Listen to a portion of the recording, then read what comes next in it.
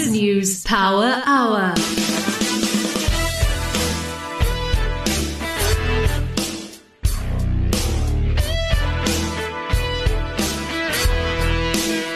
Welcome to the BizNews Power Hour, where we give you the rational perspective on business news that matters.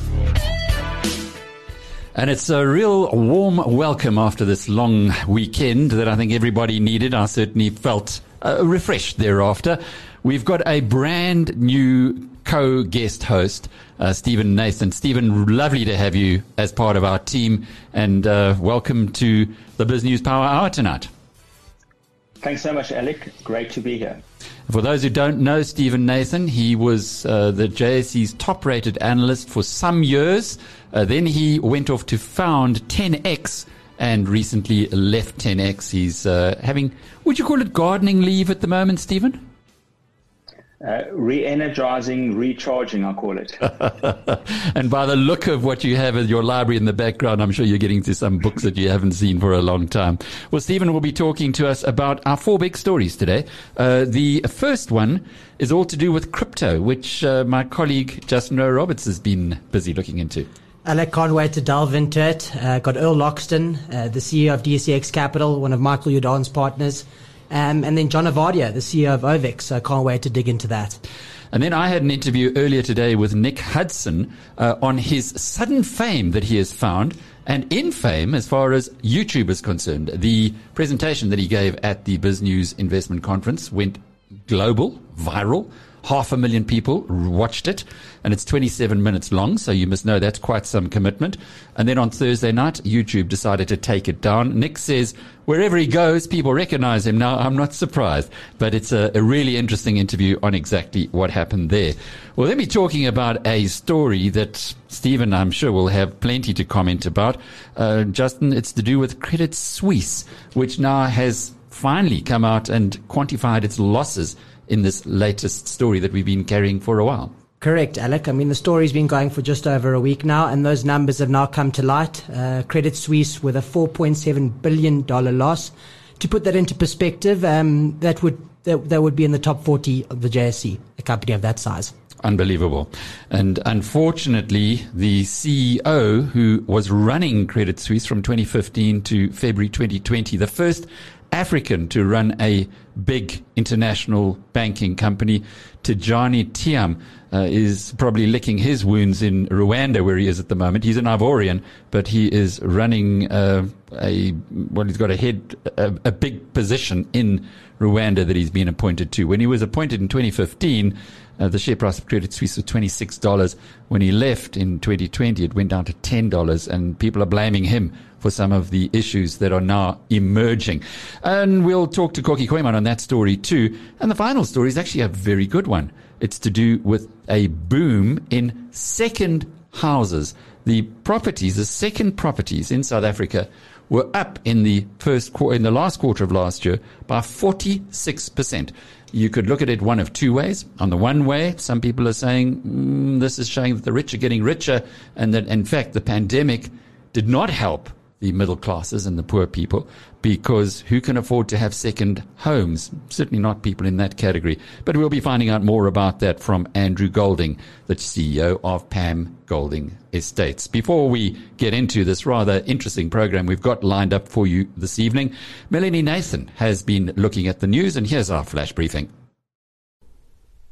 South Africa has finalized a deal for the supply of 20 million shots of the COVID-19 vaccine produced by Pfizer and BioNTech, with delivery starting mid-April.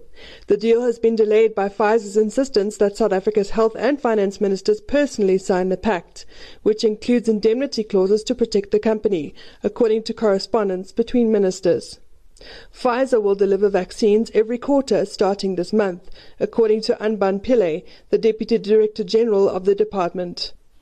Old Mutual African Infrastructure Investment Managers is backing natural gas as the fuel needed to help the country transition from coal power generation to the use of wind and solar.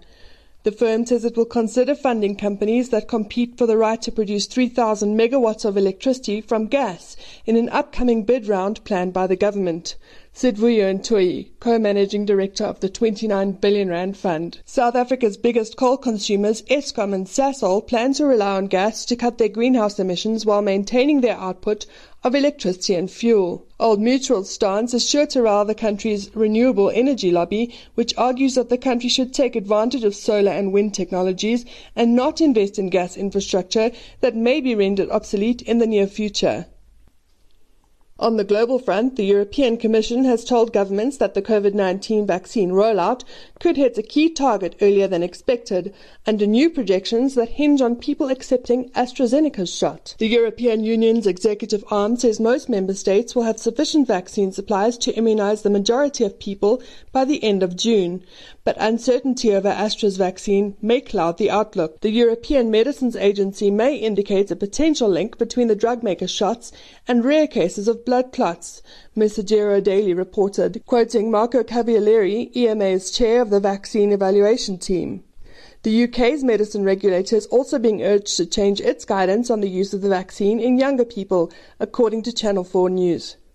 Ship traffic through Egypt's Suez Canal was briefly halted again today, 2 weeks after a giant container ship wedged itself across the waterway and blocked it, delaying hundreds of cargo ships. The oil tanker Rumford needed tugboat assistance, but was soon operational and the northbound convoy was moving normally again, according to Bloomberg. The Chinese have introduced their own digital yuan, in what the Wall Street Journal describes as a reimagination of money that could shake a pillar of American power. China's digital yuan will be controlled and issued by the country's central bank.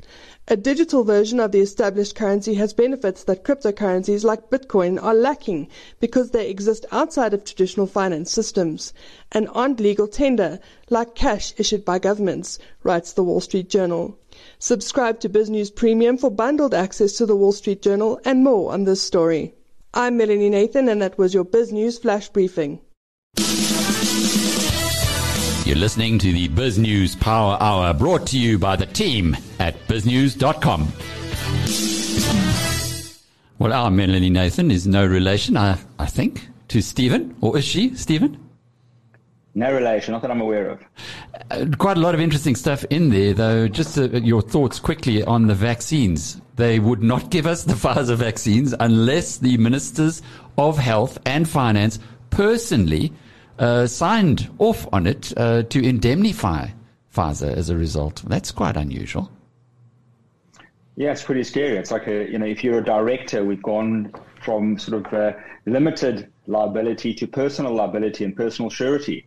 And it seems as if that has been taken over or transferred by the pharmaceutical companies to protect themselves.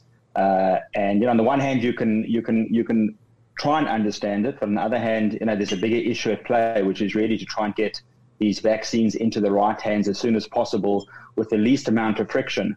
And hopefully the pharmaceutical companies are going to help us and others out in this way. And hopefully government is going to do whatever it can and indemnify. I'm not even sure what the process would be to indemnify ministers, but hopefully their legal team and their legal counsel would be on top of that. So we get the friction and the stuff that isn't helping us out the way, and we get the vaccine in the right hands and to the right people as soon as possible. The other big story to come from there is the move towards natural gas. Now, it is interesting that we've had problems in northern Mozambique with Total. The information we have is that they've now pulled everybody out of that structure, which is the biggest investment, one of the biggest investments ever in Africa, but certainly the biggest investment by some distance in Mozambique. I hope that it means that we are going to be getting lots of gas from the Southern Cape fields, because it's going to have to come from somewhere if we now switch from coal. Yes, and exactly. I think that's that is the big theme. I mean, just out of interest, I was listening to a podcast on impact investing, which is kind of like ESG, except it's actually measuring. It's more kind of measurement than just the qualitative factors. And this was a global podcast, and the person mentioned actually Sasol, and he said, as an example, the numbers he quoted, he said Sasol's revenue is about $12 billion. But their impact cost, is something like $17 billion when measured on this sort of global standard. So effectively, for every dollar of sales, 140% are kind of emissions, carbon emissions. And on the other end, on the good side of the chemical sector, they mentioned BASF, which is sort of 14%. And it was very interesting talking about kind of the way that investors will start looking at companies is on an impact and a cost to the environment, which is exactly why we need these alternative sources of energy to come online, sooner rather than later. With your old investment analyst's hat on, that would be a warning sign, surely, for Sasol shareholders. Very scary. It's very scary. I mean, there's a lot of talk, rightly so, about ESG, climate. I think impact investing is more of a newer. Certainly from my side, it hasn't been as prominent. We've had CSI, ESG, but impact investing, what's really interesting about it is that it brings in the quantitative, the measurement. So as we know, what gets measured gets implemented and done, and what doesn't get measured. So that a lot of the qualitative soft issues are very hard to get a handle on. And what this person was saying, and it's not just this person, it's actually a global movement supported by a few $1 trillion of assets behind it, assets that are managed in this way, is saying that you're going to need accountants to sign off on the impact accounts. And also, very interestingly, which I didn't know, Alec, I don't know if you knew this, but this person said that coming out of the 1929 stock market crash, so the 1930s depression, in 1929, prior to 1929, companies were not required to have audited financial statements. So it was kind of, their best estimate, or whatever you like, of their financial performance. And one of the consequences coming out of 1929 was that companies had to adhere to globally accepted accounting practices, so a unified set of standards, and those standards needed to be audited. And he was saying, kind of given where we are in the world today, believes it's another inflection point where there's going to be enough pressure from the public, from the government, from regulators to force companies to disclose impact on a consistent basis, so you can compare, Sasol with BASF, or Rio Tinto with Anglo, whoever it may be. So you can compare it, and it's audited. So it's quite fascinating. And if you kind of, as you say, if you follow that theme through, some of these companies like Sasol, would need to get their act into gear pretty quickly, because they certainly seem to be on the wrong side of that important trend.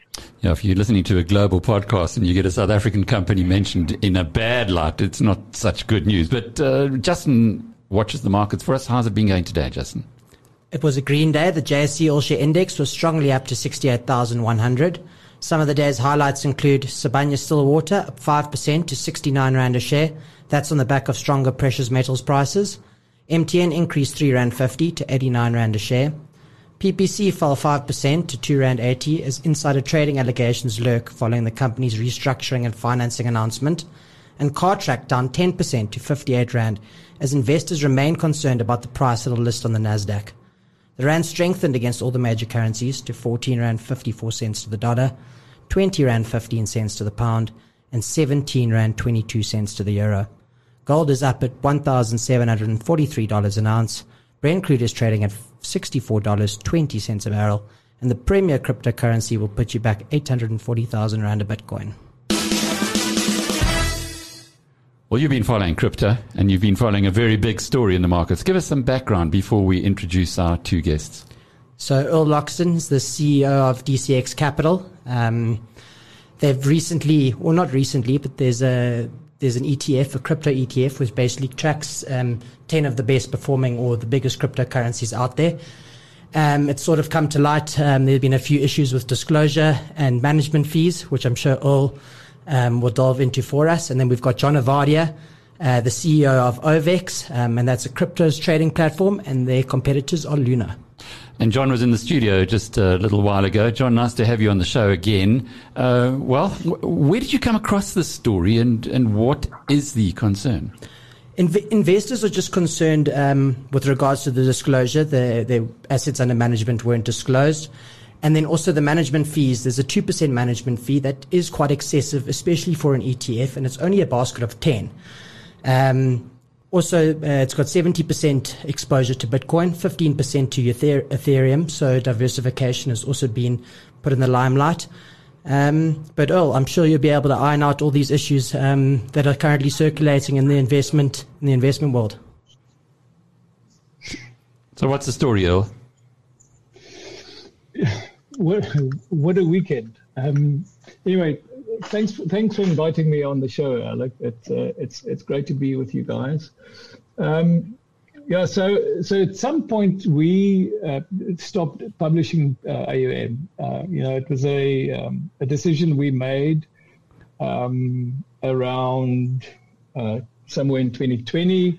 The assets under management grew substantially, and at some point when we hit 100 million, we decided to not display it anymore. And it was mostly a decision around security, around transparency, and this sounds terrible, but we were at that stage even showing the addresses on our website, so someone could actually follow those crypto deposits coming into our crypto wallets, and from there they could basically follow the bigger wallets bringing money or funds into our fund. Now, if you know what you're doing, you could actually start identifying those bigger clients bringing these deposits to our fund. And we decided to stop displaying it until we find such a structure that will be more in line with regulation that is pending and hopefully coming. I need to just make a correction, Justin. This is not an ETF. So we are not an ETFs.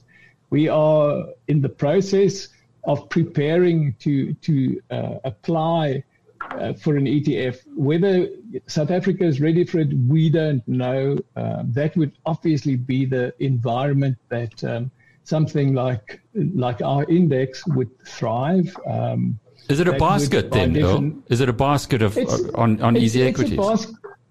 It's a basket available on easy equities. It's the top 10 cryptocurrencies. And how's it done so far? How's it performed? Because you're telling us that a lot of money has actually been streaming into it. A lot of money is streamed into it. We're now sitting on about 400 million. So it's been a great time.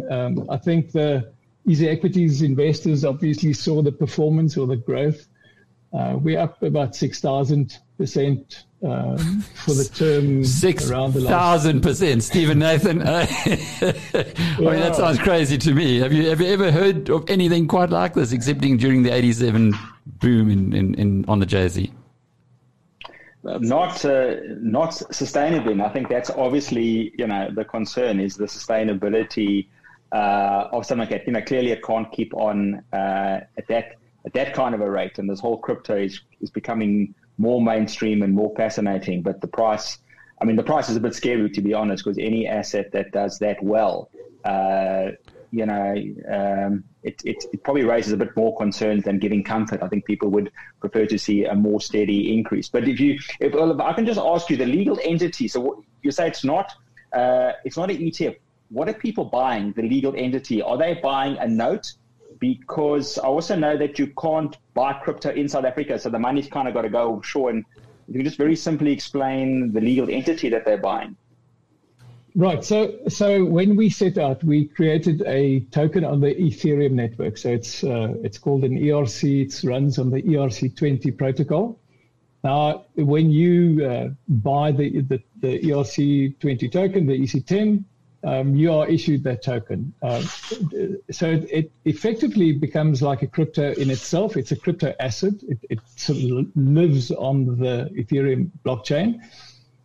That entitles you to the underlying coin. So effectively making you the owner of the basket that underlies the token. But the instrument there is no regulated instrument in South Africa right now to represent a tangible form for this index. And the closest we got to that was to give it some structure was a token. We don't allow the clients to take the token off the platform, so it's all It's all housed, it's all kept in cold storage, the tokens themselves. And their value is not basically, but 100% derived from the total of the underlying assets under management. So it's a sum of total AUM divided by total tokens in issue or tokens accrued to be minted. So if that helps. Let's just get back to the story itself of the 2% fee that people are complaining about. Now, if you made 6,000% increase, if you made that for me, I wouldn't be complaining. But I guess there are people who are watching their costs very carefully. What happened there, Earle? Are you guys coming around? We want to bring Jon in a moment because he, I think, is one of your competitors, and he might have an alternative. Oh, look, last year when we announced plans with Easy Equities that they would acquire 51%. We made a few changes. We started communicating through the Easy Equities platform. We were, for instance, using Twitter, which is a questionable platform in itself, but we were making announcements through Twitter, which, again, it's not our favorite format. So we upped, the AUM was quite modest in 2020. And there was no ways that this company was going to be able to build the structures with own finance, internal finance, self-funded. So, we looked at what Grayscale's doing. We looked at what Bitwise in America is doing, and these guys were all doing 2%. So we said, look, we're going to do 2%. So we're going to offer 2%. If there's pushback, we'll reconsider. But we put it up to 2%, and actually, it just took off. So it had no effect. And I realize it's a lot of money, 2%. Again, the greater plans for us is to get ourselves listed as an ETF. And in line with ETFs, those fees will have to come down significantly. Yeah, significantly. Jon, your perspective of this? Yeah, sure. So I think the product's obviously a great one. I think index is needed in the market, and I mean the results speak for themselves. In 2017, our investors they launched an index fund called Crypto 20, and they're taking a fee of 10% for the raise. And I couldn't believe that anyone would put their money in it. And then they raised $150 million. So like you say, Alec, because the returns are so insane, people do tend to overlook these high fees. Having said that, they charge 10% in the first year, and then thereafter they charge 0.5% per year. But I think because of the volatility, it's not insane. It also makes sense for the investors to get exposure to that assets and pay that little fee, and then who knows, maybe they get a 6,000% upside. So Jon, 60,000. Jon, this is my question. So EC10, its constituents, obviously 10 cryptos, 70% Bitcoin and 15% Ethereum, 85% of the total exposure. If I had to buy those two cryptocurrencies, say 10K each on Ovex, what would my fees be? So it would be a once-off fee of 0.25%.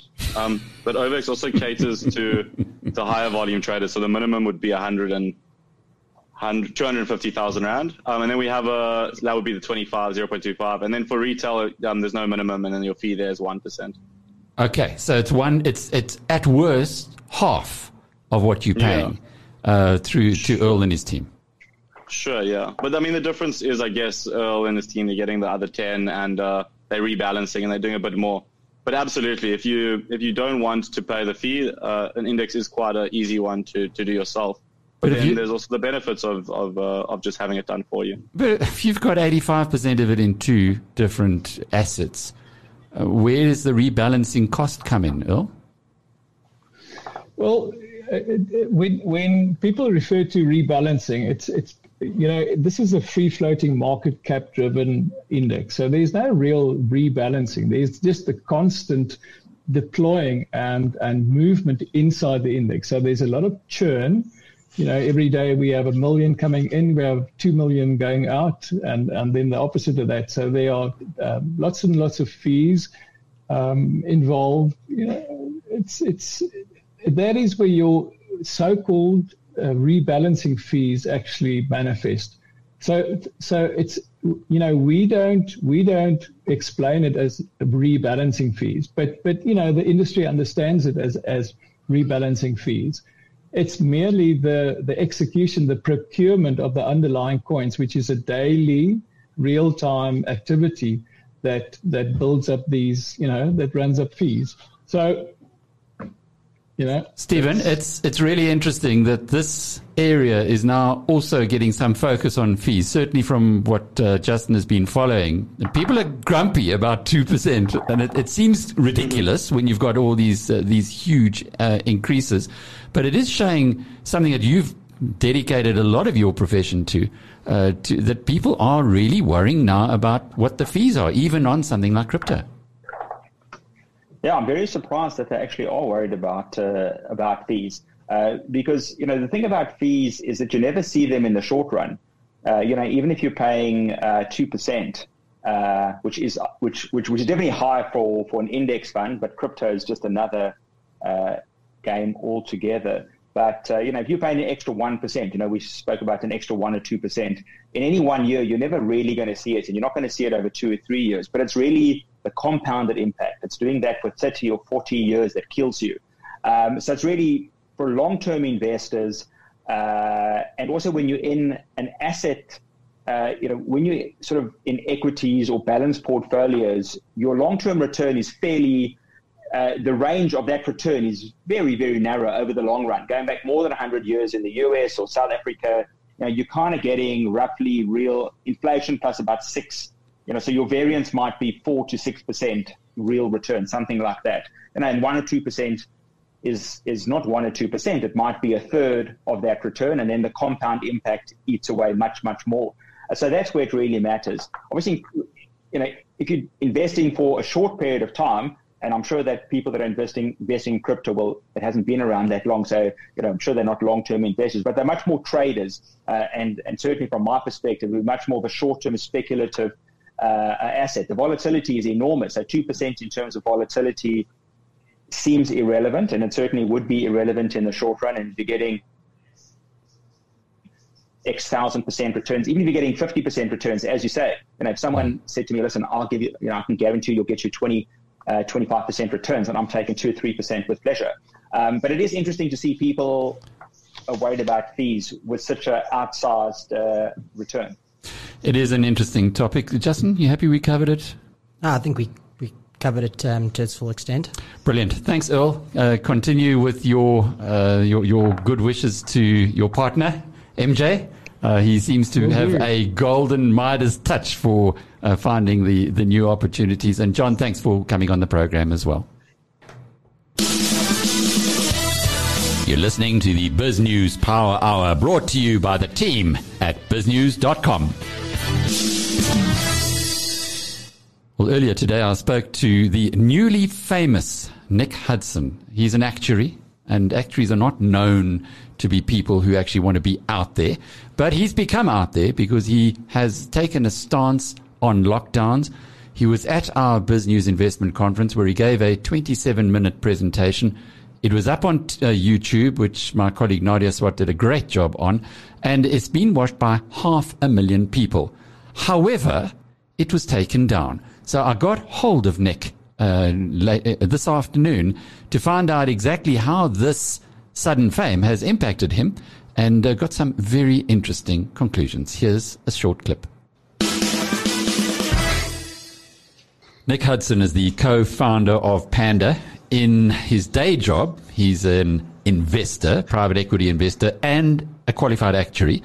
But he's much more famous at the moment for having the presentation that he made at the BizNews Investment Conference, attracting first 500,000 views on YouTube and then being taken down. Well, did it surprise you, Nick, that YouTube decided to remove this very popular video? No, not really, Alec, because what YouTube is committed to doing is to taking down anything that suggests any kind of disagreement with the World Health Organization or local health authorities, regardless of whether or not the objecting voice, the dissenting voice, is accurate. We got the email from YouTube, which says that it doesn't allow content that explicitly disputes the efficacy of local health authorities or the World Health Organization's guidance on social distancing and self-isolation that may lead people to act against that guidance. So they were quite specific. I suppose the first thing is, I wonder why it took them so long. Well, that's a good question. I mean, I think they probably want to create the illusion that they're not that censorious, and so they will go after the things that get traction and that people respond to. But it is a very disturbing place that we've gotten to, because among those 500,000 views that we got in the first couple of days and all the comments that flowed from them, there wasn't a single instance of anybody complaining about some specific in the presentation. So there were no, contestations of the factual content. A lot of that factual content actually was derived from the World Health Organization and the CDC, Johns Hopkins University. There were no contestations of matters of fact. 100-to-1 ratio of likes to dislikes. That kind of very broad injunction that they give you, they never follow up if you ask them, well, tell us which statement you would like us to remove. You can't have that conversation with them. They'll just reissue the same warning again. So it was 27 minutes in total. Yeah. Did you have to mention masks? Because it seems to me as though that might have been the reason. It says here, the World Health Organization's guidance on social distancing and self-isolation, and I guess one could add masks to that, which you're not in favor of. Yeah, no, we think it is part of the whole theater and has no basis in real science. But we were quite careful to use their own words to tell that story. Okay, so there's a businessman in Cape Town who says, let's go and sue them. We're not so keen because it's going to be a long and heavy court action. But I guess some people are very upset about this. Yes, there's a lot of emotion around it, and we've had a lot of inbound communication. I think it's woken a few people up to the extent to which they've been lied to, because that has been what's going on. You have a mainstream media, which has committed to reinforcing whatever government says. And that's a very dangerous situation, because from time to time, governments and the World Health Organization make mistakes. And if you destroy the means of error corrections, then those mistakes get propagated all around the world. And that's what's happened, non-stop since this whole coronavirus crisis broke. It also seems a bit like locking the door after the horse is bolted, because 500,000 people saw this. You were very eloquent in your presentation. You were laying out the argument against lockdowns, and you've had quite a lot of reaction internationally, including from Fox Television, where you're appearing tonight. Yeah, tomorrow morning, South African time. I'm going to have to be rising early. On the Ingraham Angle, I think is the name of the show. Yes, that's coming up. And then the other thing that's happened is a lot of people who were irate at the video being taken down, and they'd shared it with friends or whatever, and the friends come back and say, hey, it's gone. What they've done is upload copies to any number of other servers. So the number of copies is proliferating across all other platforms. And people have done things like create web pages that summarize the content in other languages and that present the slides along with the written text for people who, don't have high-speed internet, that kind of thing. We've had, in some instances, several people independently translating the thing into the same language, because it's a distributed sort of effort now. And I think that's going to be interesting to watch over the next couple of days. A fairly good marker here is to go to the 1957-58 flu epidemic. There were very few non-pharmaceutical interventions around that epidemic. It came and went. Not quite the same number of deaths per million of population, but very similar. And if you go and read the history books, the economic reviews of that era, many of them don't even comment on the fact that there'd been a bad flu season, And so I think what's happened here is we've come out with policies which contradicted the guidelines that had been put in place over many decades of effort at the World Health Organization, at the CDC, by governments all around the world. We threw those guidelines out, went along with a completely untested strategy, which actually doesn't comport with basic epidemiology, and then ignored the emerging evidence that they weren't working and were having enormous collateral damage. Why? Yeah. Why did mankind do that? So I think our institutions have been fundamentally corrupted, our institutions of public health. There are large bodies like the Bill and Melinda Gates Foundation and the World Health Organization who have unbelievable degrees of reach and power.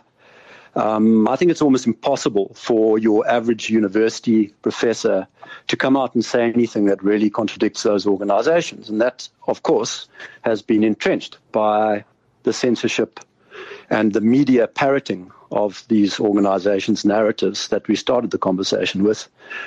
And so in my mind, that's the problem, is that there's just, if you want to end the growth of knowledge and discovery and learning, then what you do is make it subject to vast centralization and the opinions of one or two people being able to override everybody else's. And that is exactly what has happened here.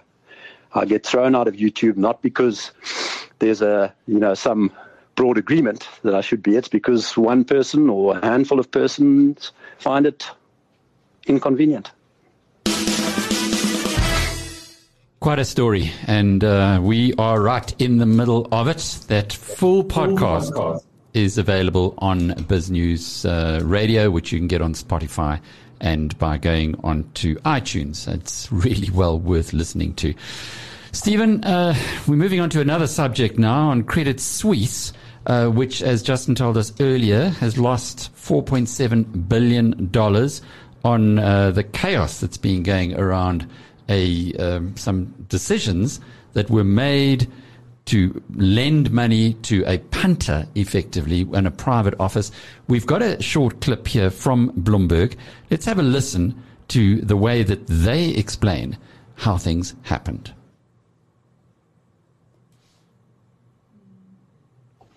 Big move.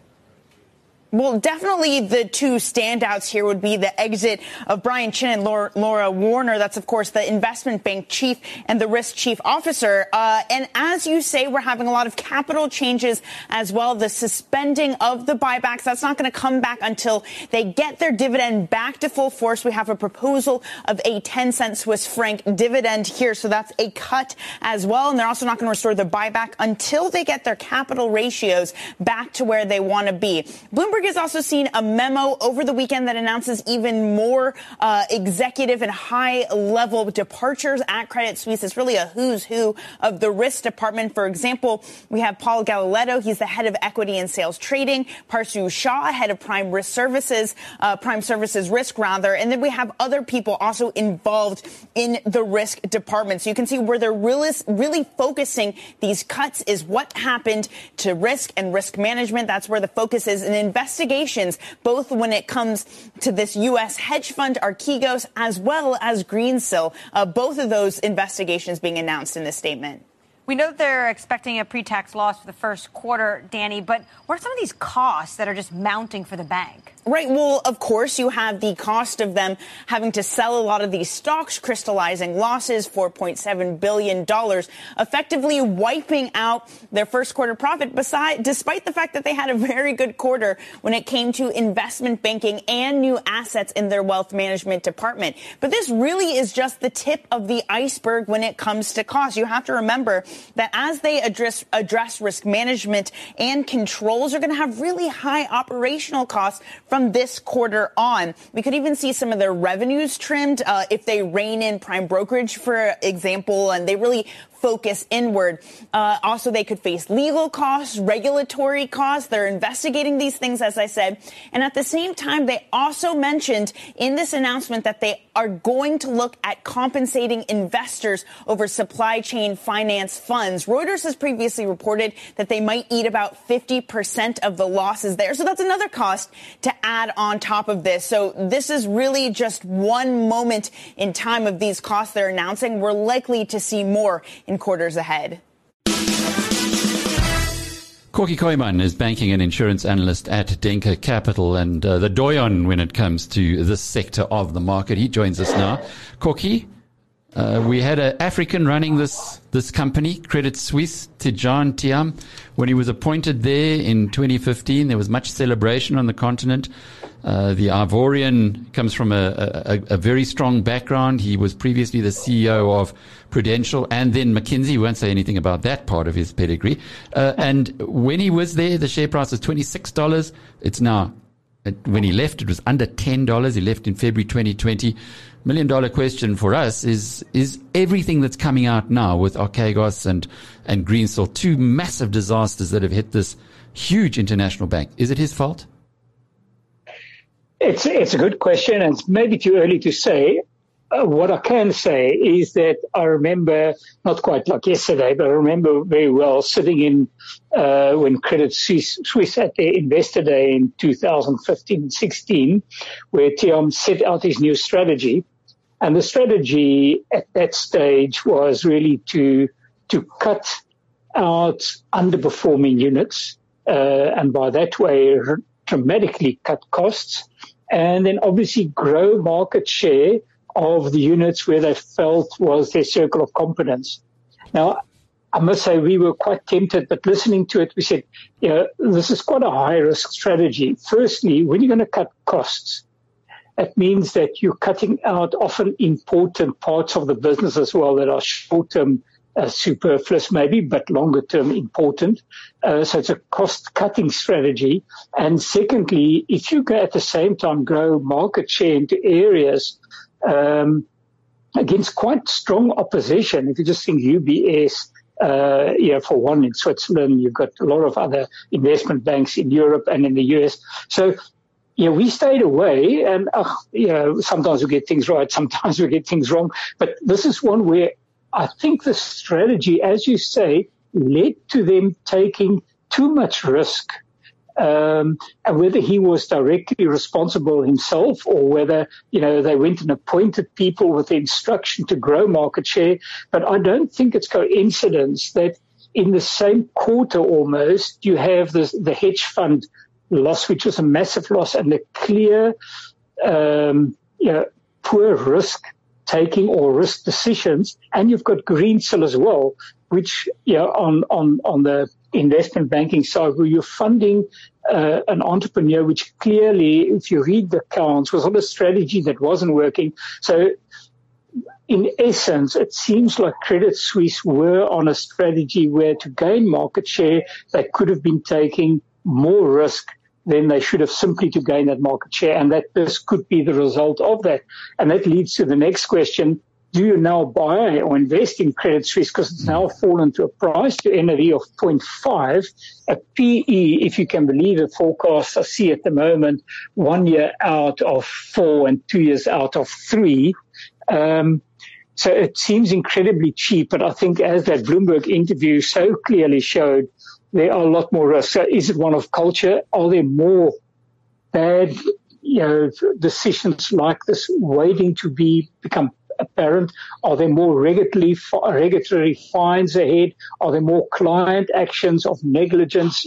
So to my mind, I'd rather stay with something like UBS or JP Morgan, which on the front foot, most probably going to take market share from Credit Suisse at this stage. So, but in a nutshell, that is it. They've cut their dividend, they've cut their share buybacks, and you're taking on staff who, at senior level, who've got to now first prove themselves, turn the teams around.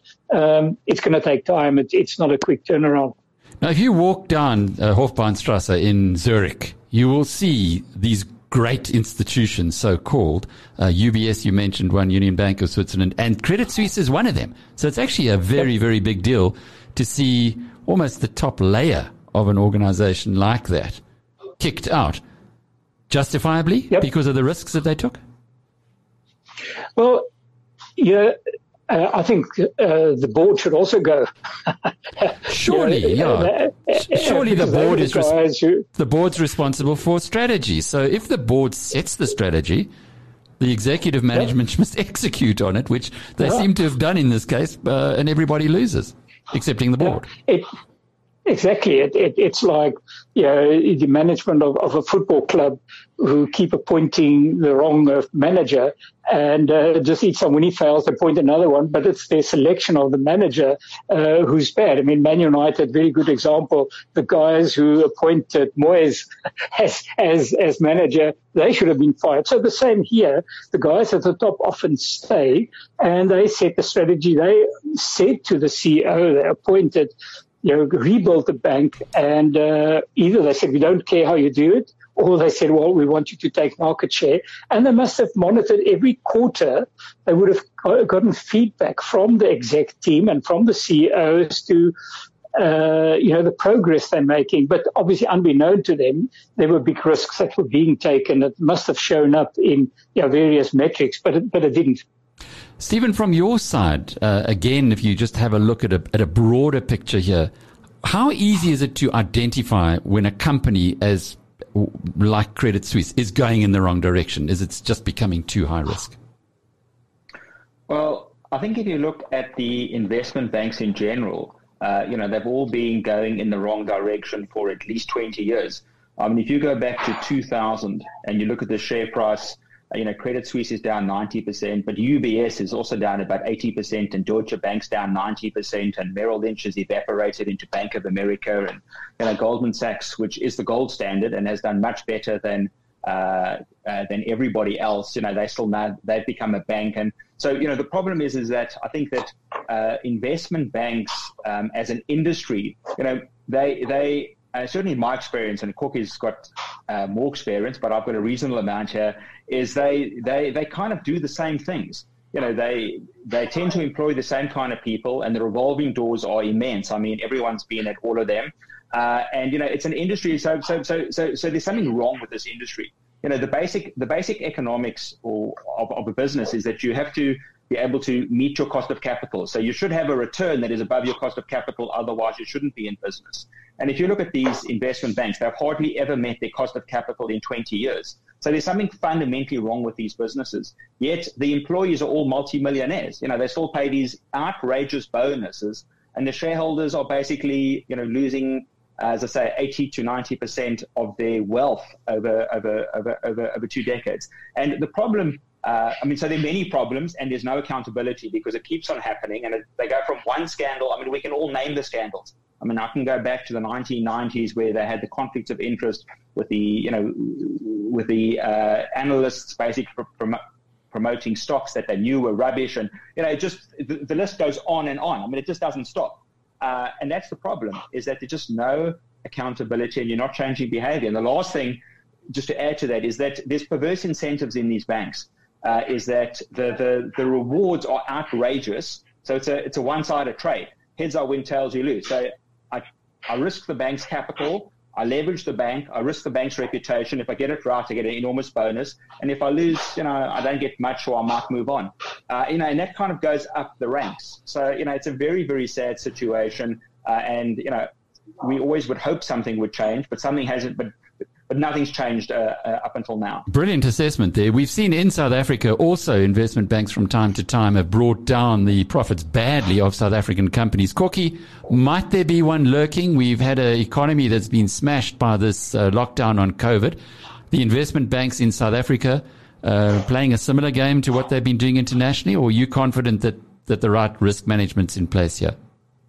Yeah, no, I think Stephen's assessment is a bit too simplistic, in that a lot of what he says is true pre-2008, and post-2008 a lot has changed. And partly what has happened in Credit Suisse is reacting to this. So he's quite right. The behavior before 2008 was very short-term, very management-driven, reward-driven, but a lot of the rules have been put in place have ensured that your capital levels are double what they were. Portfolios need to be a lot more diversified. Risk-taking with balance sheet, shareholders' capital is not allowed anymore. And so that's why I think there will be quite a lot of investigations into Credit Suisse to see, whether they transgress rules. But I don't think it's as bad as it was. And that's why I think, in answering your question, I would be surprised. I think it won't be a once-off. There will be other potential bad debts lurking. But even in this case, it's not close to sinking the bank, and they're still paying a dividend. So I would be very surprised with what has happened and the capital rules and the diversification rules if there are, more cases like this of this size. I think this is a very clear case of a management overstepping the rules, and that's why I agree on the Bloomberg side. There's more coming on Credit Suisse most probably, but I don't think of this size others will necessarily follow. Kokkie, one of the main themes that have come out of this Archegos saga is the regulation of family offices. I see the SEC is looking into it.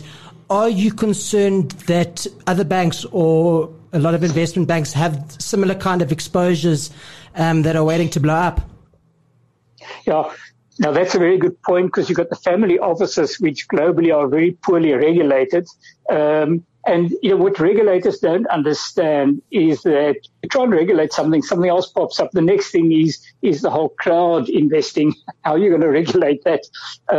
So in the end, you must make sure that managements are punished and are risk aware. So are there more family offices? Generally, we find family offices are actually fairly well managed. The events that are shaping up in terms of what's happened in terms of bubbles being created in tech shares and Bitcoin and that type of stuff is leading to excessive gearing. So I think you are going to see more failures, especially if the market on the tech side takes a big punishment, or if Tesla was to go down 30% again, which could quite easily happen, then I think you're going to see more players take knocks. I'd be very, very surprised with everything that's been changed on the way banks have to be run if it would jeopardize an individual bank or the system. Kokkie Kooyman is with Denker Capital. And, to close off our program tonight, we're talking to another big name, Andrew Golding, who's the chief executive, was it chairman now, Andrew, of Pam Golding Estates? No, just chief executive. Just Alex. Chief executive.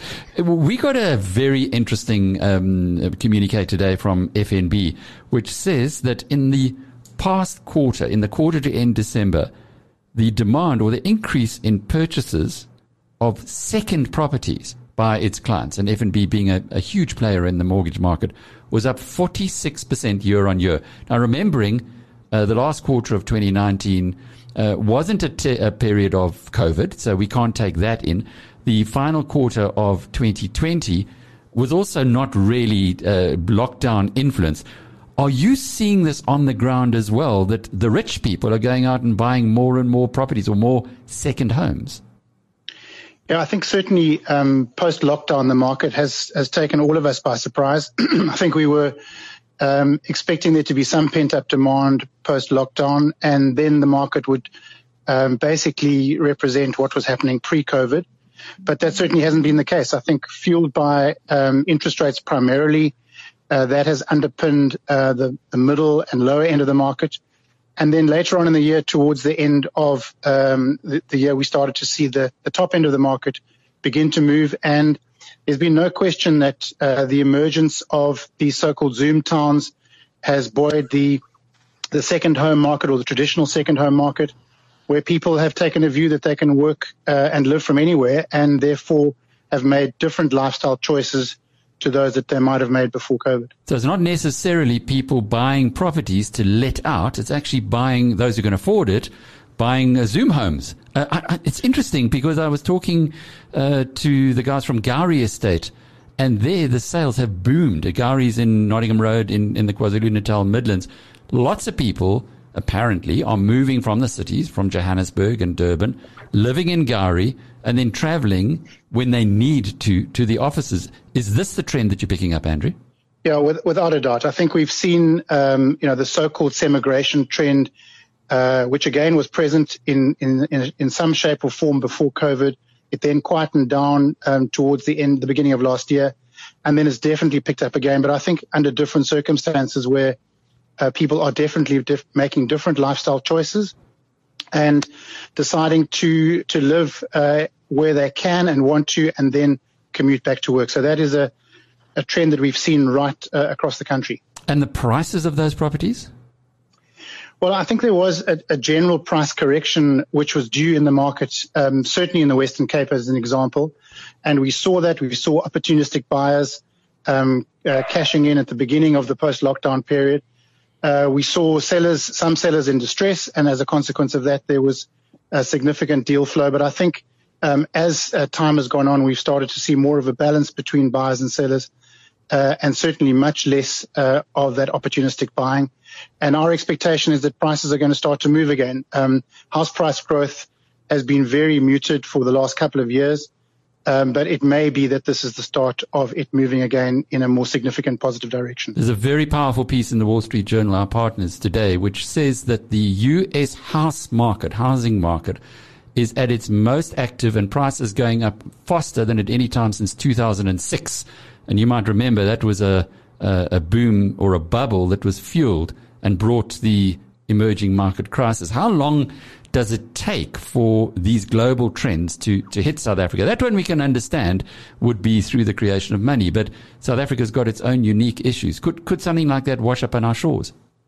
It's possible, but I think our market is much more locally determined. The foreign influence, particularly in terms of foreign buyers, is relatively small.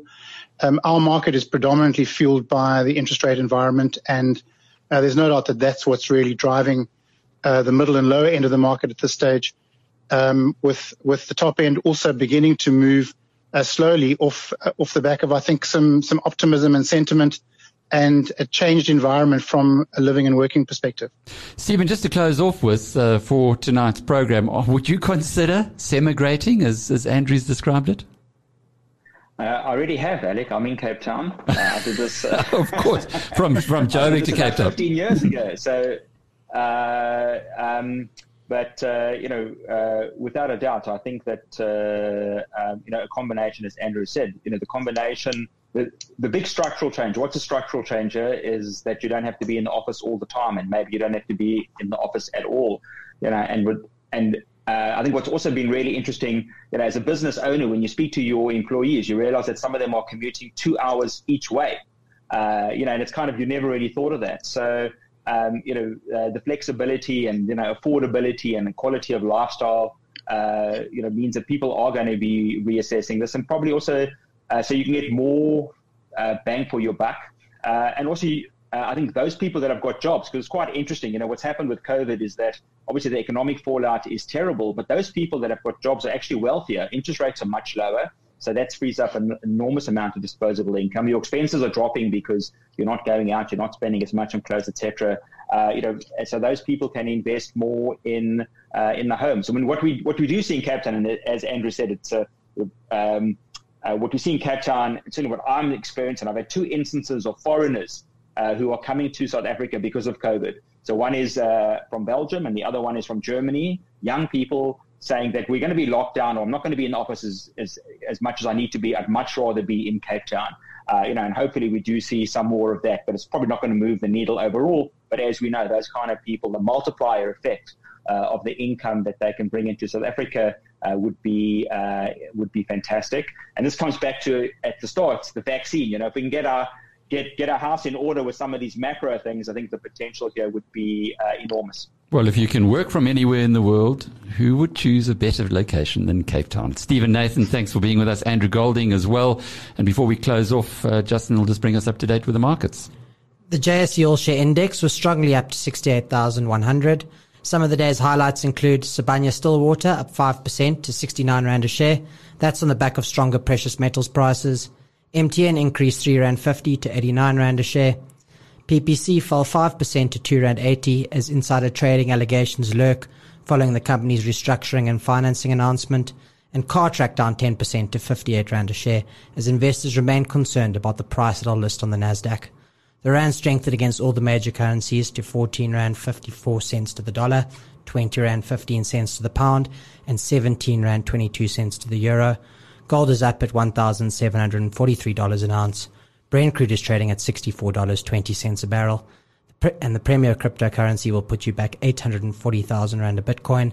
In the US markets, the Dow Jones Industrial Average is flat, and the S&P 500 and Nasdaq are slightly in the green.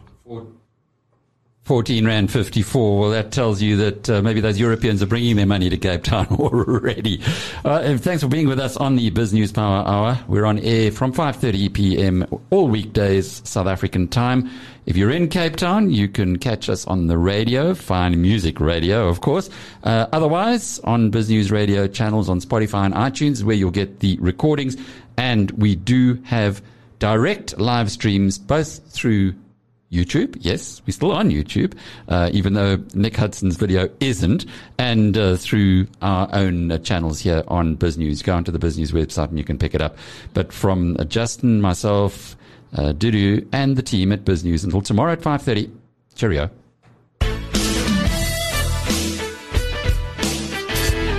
You've been listening to the Power Hour, brought to you by the team at BizNews.